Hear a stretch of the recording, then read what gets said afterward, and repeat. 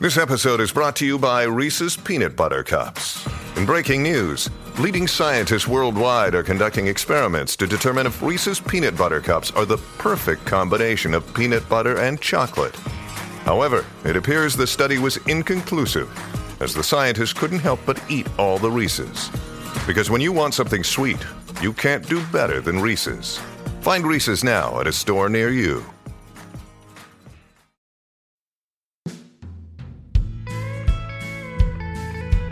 Looking around, I finally see I think I need a change. The rat race, I wanna flee, my world I'll rearrange. I'm getting back to the roots of how it's meant to be. Growing gardens, picking fruit, racing livestock, living free. It's a modern homestead. Build a modern homestead. Welcome to the Modern Homesteading Podcast. This is your host, Rachel Jameson. Today I interview Kelly the Kitchen Cop. Kelly is a food advocate, an author, a registered LPN, and she grows some of her food, but she also sources from local farms and homesteads. I thought that she was a perfect fit for the podcast because of her advocacy for healthy food and because she has helped people start changing their diet with a book that she authored, which you can find on her website. And we will have links in the show notes for you to follow so that you can get this book. And then she also has some really great resources on her website. And she's on several social media platforms. If you visit her YouTube channel, she can also help with some basic cooking skills.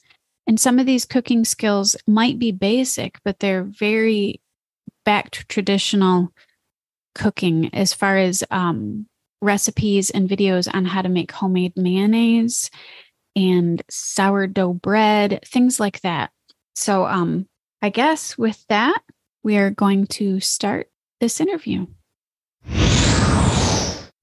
All right. Hello, everyone. We're here for the Modern Homesteading Podcast, talking to Kelly the Kitchen Cop about homestead health.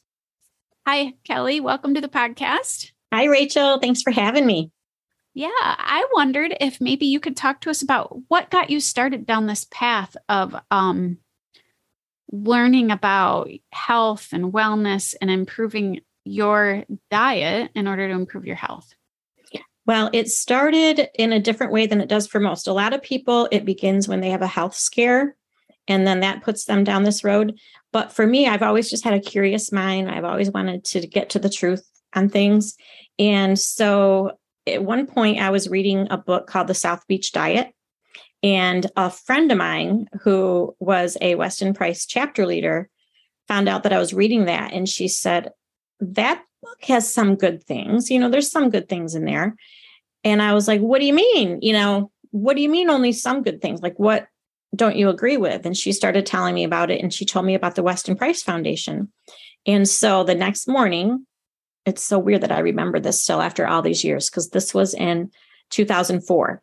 The next morning, it was a Saturday, and I went down to our computer, which was only hardwired then, you know how back then. Yes. And I was on the Weston Price site for 2 or 3 hours, and just my eyes were opened, and I could not believe everything that I didn't know. And I learned the truth about, low fat being so bad for us, and how only, whole milk products were so good for us. And butter, it was actually so good for us. And my eyes were just opened and my mind was blown. And that really kind of kicked off everything changed in our life. And my husband had no idea what was about to hit him or our kids.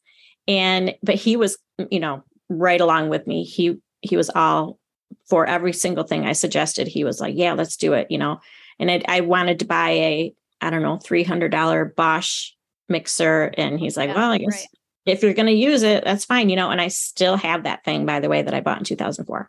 And I use it several times a week. So that was how it started. But what's funny is, even though I didn't think we had any issues, once I cleaned up our diet, a lot of things got so much better around our house. Like at the time, our son was going through terrible, a nighttime routine that was just horrible. We couldn't get him to go to sleep. He had really bad behavior issues. And once I switched the food around and got rid of things like dyes and all the junk that's in the food at the store, he turned into the sweetest little guy. It changed everything for him too. So I really feel like we probably averted a lot of bad things that could have happened if we would have stayed on that path that we were on, because I thought Hamburger Helper was a homemade meal, and we used to eat out a lot. And my oldest son jokingly says, he calls the days before I switched our food, the good old days, because he would get boxed cereal for breakfast and all this crap, that was so bad. And, but once I learned the truth, there was no going back. Yeah, that I think my kids missed, they really missed cereal. I'm pretty sure that they probably missed that more than anything else, I would have to say. You know what you should do? Wait, how old are your kids now, Rachel? Well, now they're adults. They're, 22 to 32. So, well, even as adults, we still, I'm sure you do too, buy presents for the kids and stuff. Yeah. And I still do like little things in their stockings, nothing like we used to, obviously. But every year I still put in their stocking a coupon that's good for, this is what I say, this coupon is good for one crappy box of breakfast cereal from the store. That's a good idea. So once a year they get to have that. And you know what? I think it was my youngest last year that was like, this doesn't taste as good. He still ate it. He scarfed it down, trust me. Oh yeah, right. But he gave up candy for a while during his soccer season. And when he finally had it again, he's like, this just doesn't taste as good as I remembered. So I'm like, see, your palate really does change over time. Oh yeah, it does. And then on top of it, you're like, man, I have a headache, or I feel really strung out right now. Oh yeah, I haven't had candy in a while and I had all this sugar. Yep. Right. Yeah. That's huge. Like when you remove things from your diet, like you said, you often don't realize that it's an issue until it's out. And then you're like, oh, wait, my skin got better, or I have more energy, or a lot of my readers will say my joints stopped hurting. Yeah. That was huge for me with my own health crisis that went on for quite a while. Was I had chronic pain issues. Chronic and debilitating. In your joints mostly, or everywhere? Every single joint. I was in my late 20s and I would get up every morning and have to run my hands under hot water just to be able to use them. I've told the listeners, I think have heard this before. At least I've been on a few podcasts besides my own, but at one point I was basically bedridden. Wow. And I couldn't even get out of bed. And to climb up a flight of steps, I would have to stop and rest. And I couldn't comb my hair because my hair. And now look at you. You're like the Energizer Bunny now. Yeah. Yeah. And I feel pretty good. And that was, like 25 years ago. So I know. Aren't you just so thankful that God led you to this and that you were open to it, Yes. Yes. Because of actually a friend that I probably never would have considered. Like I thought what we were doing with healthy, and it was healthy. I was making homemade things, and it was a version of healthy. It was healthier than before junk. Yeah. Yeah. Hamburger Helper and Fruity Pebbles. Yeah. It was healthier than that. And I just happened, I don't even know where I ran into her, but she was a friend from church and she had moved away and gotten married and then came back maybe and visited her family. And she was a GAPS practitioner. Oh, right. And this was like when GAPS practitioners were like, it was a pretty new thing. It was right around the time that Natasha was probably finishing her research, because this would have been even before the book. I believe so, but I'm not positive. I can't remember when the first book was published. Okay. I have all of her books, but I can't remember when the first one was published. But it's sad how many people don't even know or have never heard of GAPS and how it can change your whole life. Yeah. And for those listening, GAPS is an acronym. It's called Gut and Psychology Syndrome by Dr. Natasha Campbell McBride. And it changed my life.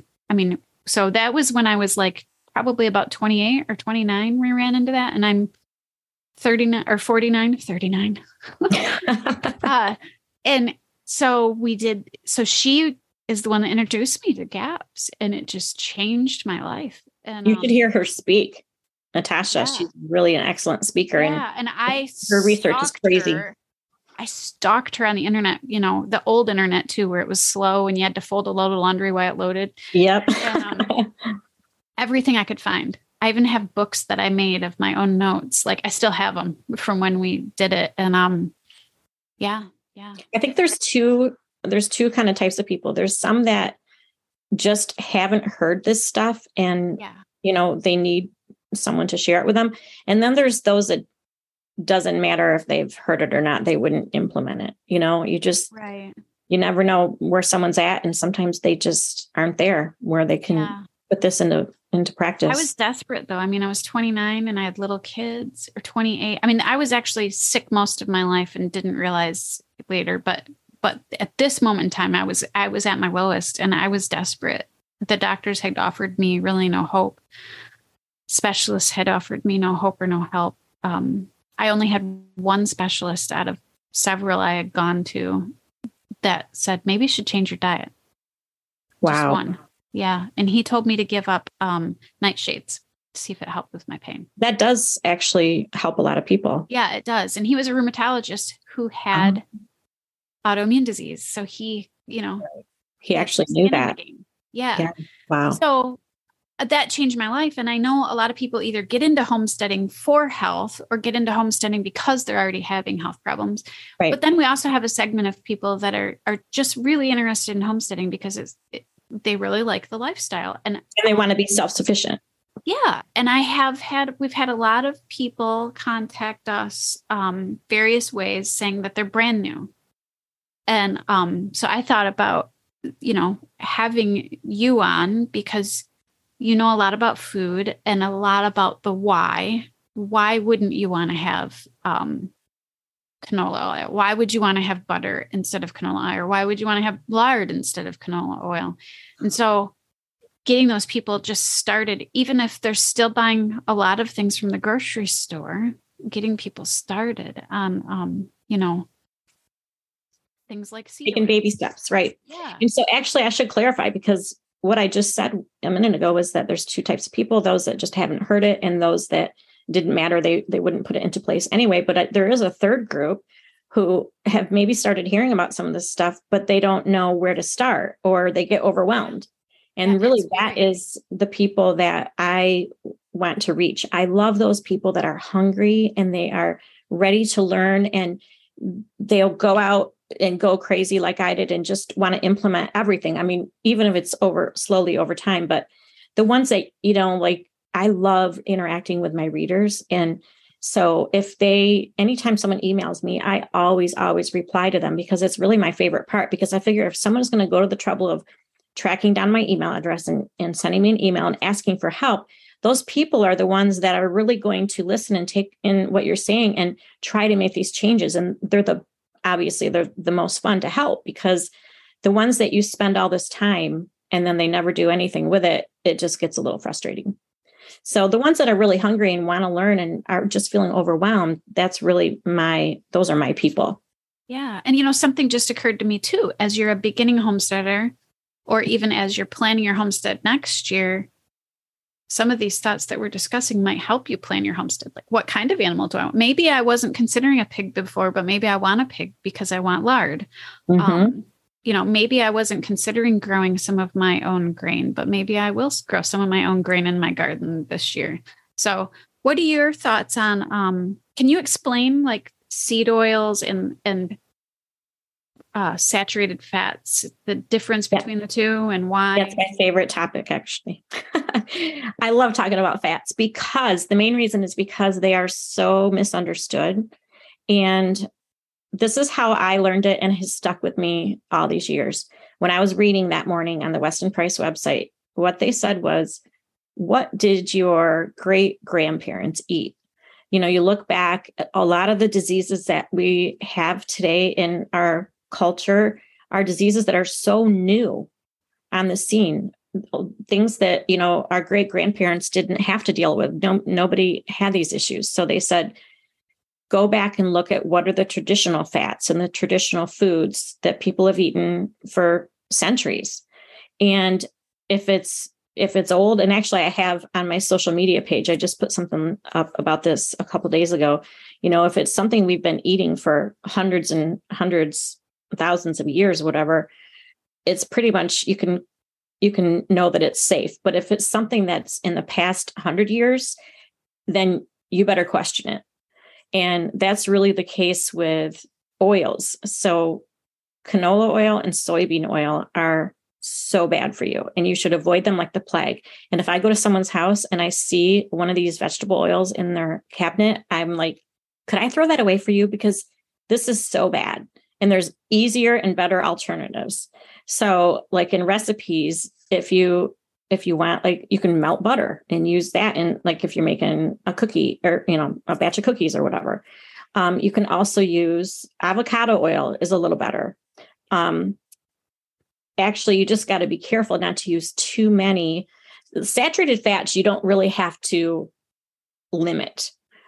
Beef tallow from cows, lard from pigs, butter, ghee, which is just butter with the milk solids taken out. These, am I forgetting one of these? Traditional coconut oil.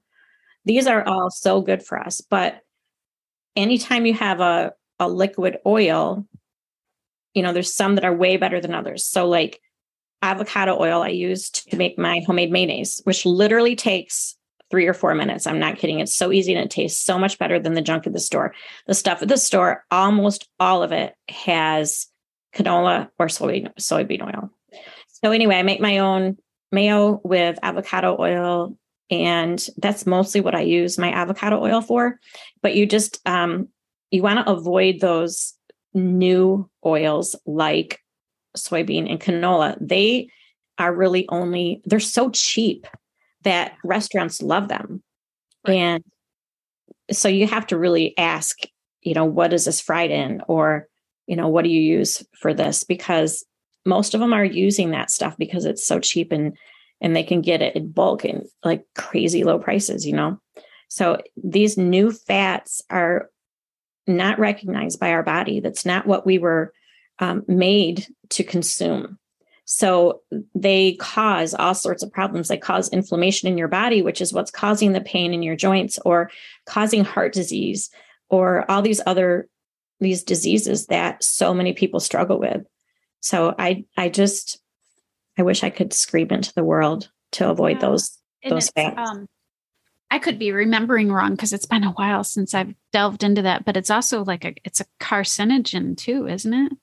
Well, the other thing to remember about soybean oil is that in times past, well, even maybe now, I think they do it. Soybeans are sort of like a crop that you put in to pull the toxins out of the soil. So then the next year you can grow something in that soil again that's profitable. Well, then they found a way to make money off these soybeans, and they put them in, it's in everything. If you look in the store that's the main thing I want to tell people too. Read your ingredient labels, because you can find soy in almost everything at the store. You really have to know to look for it. And so big ag found a way to make money off this crop that in the past was just a wash, because it was just to pull the toxins from the soil every other year or whatever. Yeah. And then on top of it, they're spraying it and putting it in depleted soils and, just so many things. So would you use, I think I know the answer to this. I know what my answer is to this, but would you use those if they were organic? No way. Yeah. No. And that's another thing that I try to teach people, that the word organic does not mean it's healthy. Organic just means that it's better because it means it was grown without spray. Right. Pesticides, herbicides, fungicides, whatever. But that does not make it a health food. Exactly. So, so we remove seed oils and we go back to our roots with saturated fats. Do you do ferments? Yes, I go in streaks on those, but I have been in a long streak now where I am sticking with it because I figured out how to make it so easy. Right. And so two of them that I do consistently, well, I eat sauerkraut consistently, but my brother-in-law, God bless him, he makes tons of it every year because he has this huge garden and we get it from him. So that's what's kind of nice. Once you kind of get into the real food world, you can swap things with people, but the two that I do on a regular basis are sourdough bread and my dairy kefir. Okay. When you need mealtime inspiration, it's worth shopping Kroger, where you'll find over 30,000 mouth-watering choices that excite your inner foodie. And no matter what tasty choice you make, you'll enjoy our everyday low prices, plus extra ways to save, like digital coupons worth over $600 each week. You can also save up to $1 off per gallon at the pump with fuel points. More savings and more inspiring flavors make shopping Kroger worth it every time. Kroger, fresh for everyone. Fuel restrictions apply. And oh my gosh, they're so simple. I used to make it so hard. So I don't know if you want me to go into how easy those are. You can go into that. I'm assuming you're using raw milk with your kefir. Yep. However you say it. I was told to say it kefir, but I know people say it so many different ways. Yeah, right. I'm assuming you use raw milk with that. Yes, and, I do. And kefir is there's milk grains and then there's water kefir grains. The milk grains. I used to make water kefir before, and it was kind of like it's called kefir soda. And my kids liked it. It's sort of like kombucha for those of you who are familiar with that, but you can tone down that vinegary taste a little bit, which I actually love. I love kombucha, but with the kefir soda, you can maybe add just a smidge more juice or whatever. It's a great way to get those good probiotics into your kids. Yeah. The dairy kefir is it's like a drinkable yogurt, but it has so many more of that healthy bacteria in it than just yogurt does. So what I do, actually, I have to make another batch this afternoon, is once a week, well, this week is going to be twice because it depends on how fast my family goes through it. But once a week, I pull my kefir grains out of the fridge, and they're in, I don't know if anyone is familiar with kefir grains, but they look like little bunches of cauliflower. Yeah, that's a great way to describe it. Yep. And then you store it in the fridge, I just put milk, a little bit more to cover them. And then so once a week, I pull that out, strain off that milk, add it to a new batch of like a jar of milk, and then let that ferment like overnight. And into the next day, I just pick it up and look at it. This is like highly scientific. I make sure that it's kind of gloopy. Yep. That's my word. And once I know it's kind of gloopy and that it's thickened, then I know it's ready. If it's still real liquidy, then it's not ready. And it all depends on how warm your house is. So literally you pour milk in it and you let it set for a day. And then you strain that out, that water, that's your water kefir. And I just stir it over a strainer and into my jar. And then you put the grains in some new milk and throw it in the fridge for a week. Yep. That's dairy kefir. Really that's easy. And you can add fruit to it, whatever. So what I do is I use it to make my superfood smoothies, I call it. Okay. And there's I can send you a link to my post on how to make superfood smoothies. But basically, I just throw in anything I have here that can make that healthier, that I know won't ruin the taste. Because, if no one's going to drink it, then it doesn't help anybody. Exactly. So I use only natural sweeteners, either bananas, mango. Even with those, sometimes I might add a little bit of maple syrup. Mm-hmm. Sometimes I'll add a little bit of palm sugar. So those are my different ways to sweeten it. But then I'll put in organic frozen fruit that I have in the freezer. I put in a couple scoops of colostrum. I don't know if you're familiar with that, but it's so good for you and so good for your gut. I'll put in a scoop of collagen powder from one of my favorite companies that it's all in my post. I put in some like mushroom immunity powder that just builds your immune system. I put in some vitamin C powder. I'm like picturing it in my mind as I go through it. I put in egg yolks from the farm. This sounds really similar to my morning smoothie. Yep. And then I put in some real cream from the farm. And then usually I need a little bit more liquid for my blender to work. And so I add a little more raw milk in there. And once in a while, like the other day, I had some leftover like juice from Thanksgiving or something.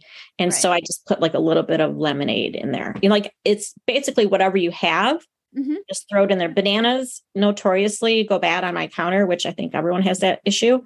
But they're so cheap. And so then I just throw in, if it's starting to get brown, I throw those in. And so I turn it into this superfood, full of immune building, powerful components, and everyone loves it. My son is always like, thanks so much, Mom. This is great. And, and I just love watching people drink it up because, it's so good for them. And for busy people, it took you longer to describe that than it does to make it. Exactly. Yeah. Yep. Yeah. And, and whether you have a cow or you don't, and you're like me and you're more of an urban homesteader, I buy raw milk from people. And so you can outsource this as a homesteader, your milk, or you can have your own cow either way. And you can do all these things and then, grow some fruit and berries and freeze them. And what a great. And so with the ferments, you also do sourdough bread. So sourdough. What made you decide to do sourdough bread? And you're using, I'm going to assume, some ancient grains that do have gluten, where the one I've been working on is gluten-free. Oh yeah. That's it. I know there's a lot of people that do the gluten-free grains for sourdough, but I haven't gone there because nobody in my family is sensitive to gluten. Right. So we use einkorn flour. Okay. And I also use, and sometimes I use whole grain einkorn flour. And then I also use just like the organic, from Azure Standard, I get some organic all-purpose flour, because there's a lot of people that do pull it off to use all ancient grains or all whole grain, but my family probably would not eat it because it does make a more of a dense loaf. Yeah. So I figured out how to add some of all of those things so I have more nutrition in there, but still have a nice loaf that rises nicely. Yeah. And, one that people are going to eat because it's light and delicious. I've adapted my mom everywhere, we ever went. My mom had a famous dinner roll recipe, and I've adapted that to sourdough. It's so unbelievably easy. Yeah, it's so simple. And I used to make it so difficult, and I couldn't figure out what I was doing wrong for years. And I even had people on my blog with their, telling how they did it and how easy it was for them. And I would try it and I would just never had any good luck. Well, then I figured out the secret, and it's so easy. And I talk about it I have a long post all about sourdough and how I call it my sourdough miracle post, because my husband, one time, I think I was at the Weston Price conference one time, and I came home and I could not find my starter anywhere. I had been playing with it. This was after COVID. I was playing with it and getting closer and trying to figure out, what am I doing wrong? And I came home and it was gone. And I was almost in tears, and he felt horrible because it did look funky, in the fridge. Because you had to leave it, a few days, whatever, but he didn't know. You just peel the funk off and then you got the gold underneath still. Yeah. And so I'm like, you know what? I'm just going to try to make my own starter. I'm going to try this. And so because it turned out to be a God thing, because he did that, then I made my own starter, and it turned out, I figured out through this process what I had been doing wrong all this time. It's all about the feeding. If you're not getting a good rise, you're not giving it enough feeds before you start. Yeah. And so I didn't realize that was so key. I would do like a feeding here and there. But now that I've got it really established, it doesn't take as many feedings either. But you need it like nice and happy and bubbly, and then it'll rise in your recipe. So anyway, I figured all these things out. I do have jump links in that post because it is, I don't know, like 6,000 words or some crazy thing. Oh, wow. That's a long post. Well, and that's why you see people say, when people are advertising or sharing a sourdough starter, that is why they will tell you how old it is. Because the older it is better. More established. Yep. Yeah, it is. Right. It does. I mean, I'm noticing that with my gluten-free one. The older it gets, the easier it is to maintain. Right. And to get it bubbly. I call him Mr. Bubbles and Mr. Bubbles Jr. I have an extra in the fridge just in case I mess one up. I do too. I have two as well. And one of mine is named Carla, because do you know Jovial Foods, where I've heard of them? Yeah. I get some of my einkorn there and I get some at another place, but she was the founder and she was so good to me, like helping me, emailing me back and forth, trying to help me back before I figured out what I was doing wrong. And then she died suddenly. It was so sad. So I found out that she had passed right when I was making my new starter. So I'm like, I'm going to name one of them Carla. Yeah. So why would somebody go down the sourdough road in the effort to learn how to make sourdough? Because sourdough is the healthiest bread on earth. It's the easiest for your body to digest because it's pre-digested in the process of making it. So many people who are gluten sensitive, who can't handle gluten, usually they can easily eat sourdough.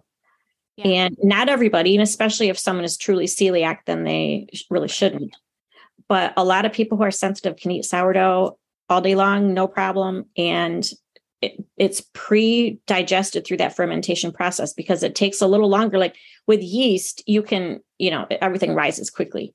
But with sourdough, it takes a little bit longer. So that process works to break down the components that are normally hard for people to break down. And one thing to keep in mind, if someone wants to buy sourdough at the store, it's possible to find it now, but you have to look at the label and make sure it does not say yeast. So the best sourdough at the store that you can find will just say flour, water, and salt. Yep. And although in my recipes, like the one I adapted from my mom, it has an egg and other things in it or whatever. But. Right. Yeah. Yeah. But no yeast. And that's your clue. That, it pre-digests some of those anti-nutrients that grains can have. And so that's an adventure. Well, wait, let me say one more thing. The other thing, it's similar to raw milk in that all the enzymes and all the things you need to digest it, like you said, so with raw milk, all the enzymes that people need to digest milk are cooked off with pasteurization. So a lot of people who can't drink milk can drink raw milk, no problem, because those enzymes are there to help them digest it. Right. So it's just real food and traditional food, the way that people ate on their farms for that whole package forever, makes all the difference for your health. Yeah. So do you grind any of your own grain? Yes, I do. I grind my whole grain einkorn. I have a whole bunch of the wheat berries, the einkorn berries, because it's sort of like a way it lasts forever. You can, yes. I keep them in the freezer though, my grains, my berries. And then I just pull out a few now and then when I'm ready to make more, if I run out of, okay, so here's what I do. I have my berries in the freezer. And then when I want to make more bread, I will grind them in my grain mill and I will put it in a baggie and keep it in the freezer. But it does lose some nutrients over time. So I don't grind a whole bunch at a time. Right. So when I run out in the freezer, then I just make more. More. That's the same thing I do. And those whole grains, they were designed to store as a whole, but once you grind them, they lose their nutrition. Yeah. Yeah. So that's what I started doing recently as well. And do you soak your grains at all? I used to do that more before I figured out my sourdough. Okay. I just think sourdough is easier and I think it tastes better because when you soak your grains, I got a lot better at it over the years, but you basically put your grains overnight or your flour with an acid, whether it's like apple cider vinegar or some people do whey, and that then pre-digests your grains. And then the next day you will go ahead and make your recipe. But I didn't have as much luck flavor-wise as I've had now with sourdough. Okay. But people do all the time. I just haven't experiment as much. I didn't know if you had done that or any of like the, I'm never going to pronounce this properly. The corn when you soak corn with lime. Oh, I've never done that one. I want to do it. I grew corn. Yeah. I can grow corn pretty well. And I want to try it. But, it's a very long word and I know I'm going to slaughter it. So I know what you're talking about. Nixtamalization. I'm going to say it wrong. Yeah. But anyways, you soak it with lime because it frees up those B vitamins. Yeah. Helps pre-digest it. Right. I've had, remember I was telling you before we started recording about how I went to Joel Salatin's farm a year ago. Spring, and when I was there, one of the speakers had a lot of their products that they sell that were prepared that way. And it was really good. Yeah. We get some traditional tortillas, corn tortillas that are done that way. Yeah. If you've never had one that's done that way, as opposed to just a corn tortilla, the taste difference and the texture difference is vastly different. It's like your body knows. Your body knows what it needs. Yeah, it's pretty amazing. And so is there anything else that you do that you'd like to talk about before we get into what you do with your website and stuff? So much is now, autopilot, but I cook almost all our meals at home. I mean, we rarely, have pizza even come in, because I've got this recipe now for homemade pizza that we all crave. It's so good. And now this one is not soaked grains. And you can do it sourdough though, but I figured out how to get the crust super crispy. It's just this recipe I found online. And then I've tweaked, of course, to add my own stuff to it, but we make those now. And it just seems like, and my kids always mock me too, because anytime we are in a restaurant, I'm like, it's okay, but I think I could make it better. Like, Mom, you always say that. Yeah. But it's like, I know that I'm going to use, more butter, which always makes things taste better. Always. I'm not afraid of salt. So I'm going to add more salt until it tastes great. And all these ingredients that do make a difference in the taste. So, it does take time though. I'm blessed. I work at home and I can change my schedule around. I can, like this week, I know that tomorrow I have some stuff going on tomorrow evening. So I'm going to need to have a crock pot meal ready for the family. And the next day I know I'm going to be gone all day long. So I need to have another crock pot meal, which we don't normally do 2 crock pot meals, but in a row like that. But because I'm home, I can switch it around. Like I can get some things ready ahead of time and I have that flexibility, but it's not impossible. So if someone was working, out of the house full time, you would just have to do these things the night before or early in the morning. Yeah. Or batch cook on the weekend. Yeah. Yeah. Batch cooking is another thing that's great. Another thing we do a lot of is like, I make all of my own mixes. So like taco seasoning, we make all of that. And I used to do that, but now I just throw it all in. Like I know what is in taco seasoning.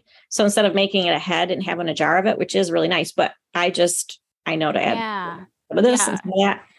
I do it everything is from scratch here, but then, and I'm sure you make this too. And I forgot to mention this because I feel like it's a staple of a healthy diet is bone broth and broth. Oh, yes. I'm sure that I don't have animals here right now, but when I go help process and stuff, I bring home the bones, I bring home the feet. Oh, yeah. I bring home the offal. Right. And, those organs. Oh, I can talk about that too. Yeah. About the organ meats. So first of all, about the broth. Yeah. We have this good friend that he would come over and he'd say, you always have some carcass going there on the stove, don't you? And pretty much I do. And my freezer, is full of bone broth. I love having it on hand. It's just so you feel like you're rich when you have a bunch of bone broth on hand, because I throw it in so many recipes. I'm going to make a tomato bisque for supper tonight. And I've got my real cream and I've got my bone broth and all these, it's just going to be so nutrient dense. And I love watching my family scarf it up, because the problem though, is in the early years, I knew what was good, but I wasn't that great of a cook. And I've gotten to be a much better cook. So now my family is scarfing it down and it actually, because it's good, it tastes good. Yeah. So bone broth is huge. I put it in any recipe I can. And what was the other thing? Oh yeah. Organ meats. I have a really easy tip about that. What we do, because we don't have our own animals either. And we have a lot of great farms that I buy our meat from. But what I've done is I have a butcher in town who's a totally grass-fed based butcher. And nice. I love this guy. He's so, great about listening to all my questions and everything, because I always have so many questions, but what he will do for me is he will grind up liver or heart and he will make me a big batch of, like, I'll get usually 10 to 15 pounds at a time of ground beef that has part liver in it. And then the same thing with heart. And one thing for to share that people may not know is that when you eat ground beef that has some heart also ground in there, it tastes like a steak. It's so good. Now, liver is different. Obviously, people all know that liver has a taste. But what I do with that is I will use those packages in things like tacos or chili or spaghetti, things that have other strong flavors in there. And then literally my family never knows. They never notice. They do know. No, I'm kidding. Yeah.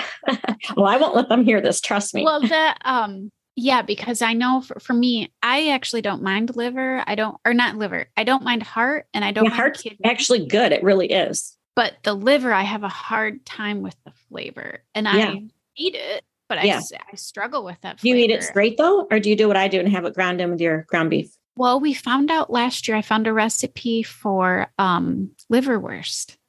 Oh. And I made liverwurst, and we found out that we liked liverwurst. Oh, so good. Now I need to make more. But right now, what I've been doing is I freeze it in little chunks.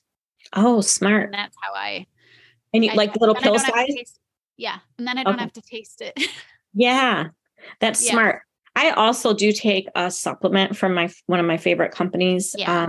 The desiccated your favorite company is one of mine. It was one of my favorite, which was Perfect Supplements. Perfect Supplements. Yeah. I loved their liver. The other thing about them that's so amazing about Perfect Supplements is they put up with me like you can probably imagine. I am so picky, and I just ask questions over. And I want to know everything. And there's tons of times that I just send a little one-off question. Hey, forgot to ask you about this. And he's always right back with me and answering me. And they're so transparent. So so that's why I love those guys. We really need that though, because the supplement industry can be shady. A little sketchy sometimes. Exactly. You don't know really what you're getting. And the fact that they're so transparent. And the thing that's cool about it, I have a video on my YouTube channel with one of the founders, Kristen, who really found the Weston Price Foundation. That's what started everything for her too. And over time, she just realized it was hard to find things that you could trust. So they just started their own supplement company. That's how it started. Yeah, it works. Yeah. So you started this, and now you have this thing called Kelly the Kitchen Cop, which apparently has a YouTube channel. And I know you have an Instagram and a website with blogs. Yes, and Facebook. Yes, in the Facebook. And your focus is on healthy foods, and on your blog you have downloadable PDF files, and you've written a book. What was your book about? My book, Real Food for Rookies, is just for that demographic of people who are thirsty and hungry and want to know more about how to feed their families well and how to maybe get well again. And maybe they've been really sick, but they're feeling overwhelmed and they're not sure where to start. The whole first chapter of my book is a real food ingredient guide. And it shows people, okay, so if you used to get this at the store, like say you used to get low fat milk at the store, now it's good, better, best. So best would obviously be raw milk from a farmer that you know and trust, and you know that they're raising their cows right. And then good would be I don't think I even have sometimes I only have two categories, because I always tell people if I could only get milk at the store, I don't think I would drink milk. Okay. So the best is the raw milk from a farmer you trust. Second best, and I know you guys have that where you are too, is a lot of times at the health food store, you can find in the glass jars from farms that will do low temp pasteurization, and it's not homogenized. So you have to shake up the cream, but that's what I do. Actually, I'm going to take a huge roaster full of mac and cheese to a family Christmas on Saturday. And because I know I'm going to need more milk than what I get from my raw milk farm, I'm going to go get that milk from the glass jars, the low temp pasteurized, whole milk only, never low fat, and use that in my recipe. So that's kind of what I use as a backup sometimes. Okay. And that's a good option for people who, maybe don't have access to raw milk or, aren't able to source it right now. Yeah. Yeah. So that's what my first quick chapter. Really helpful.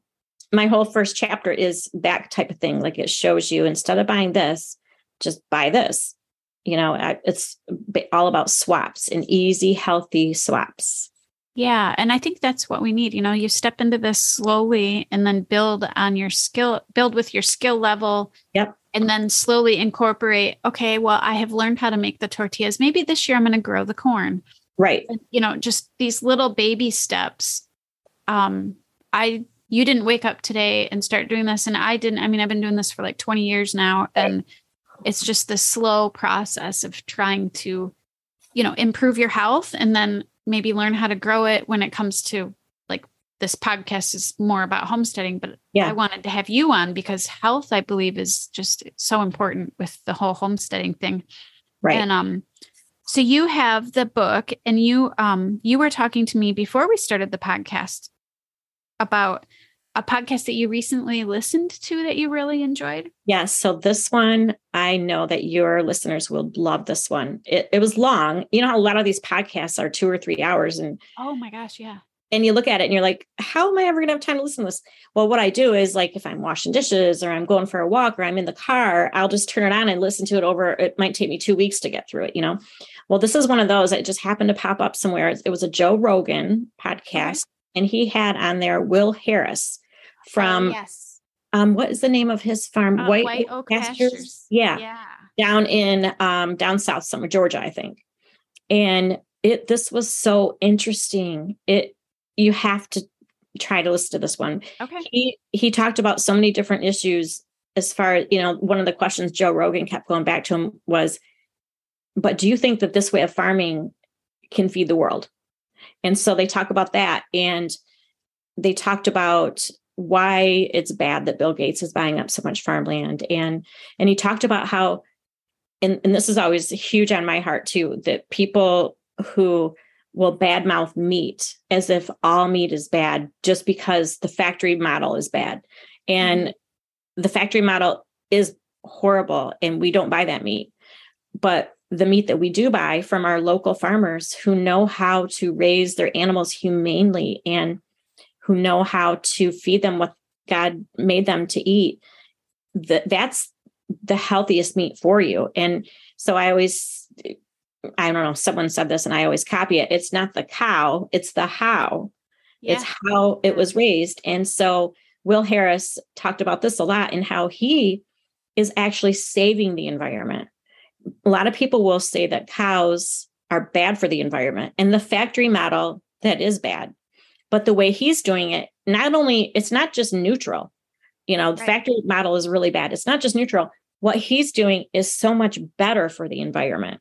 The way the cows are, working up the land and creating better soil with their manure and, the carbon footprint and all this is so much better the way that Will Harris and other farmers like Joel Salatin and my local farmers who I love are doing these things, and they know how to do it right. My farmer, where we get our milk and our eggs and some of our meat, they learned from another farmer. Let's see, his name's Wesley, or maybe that's the son.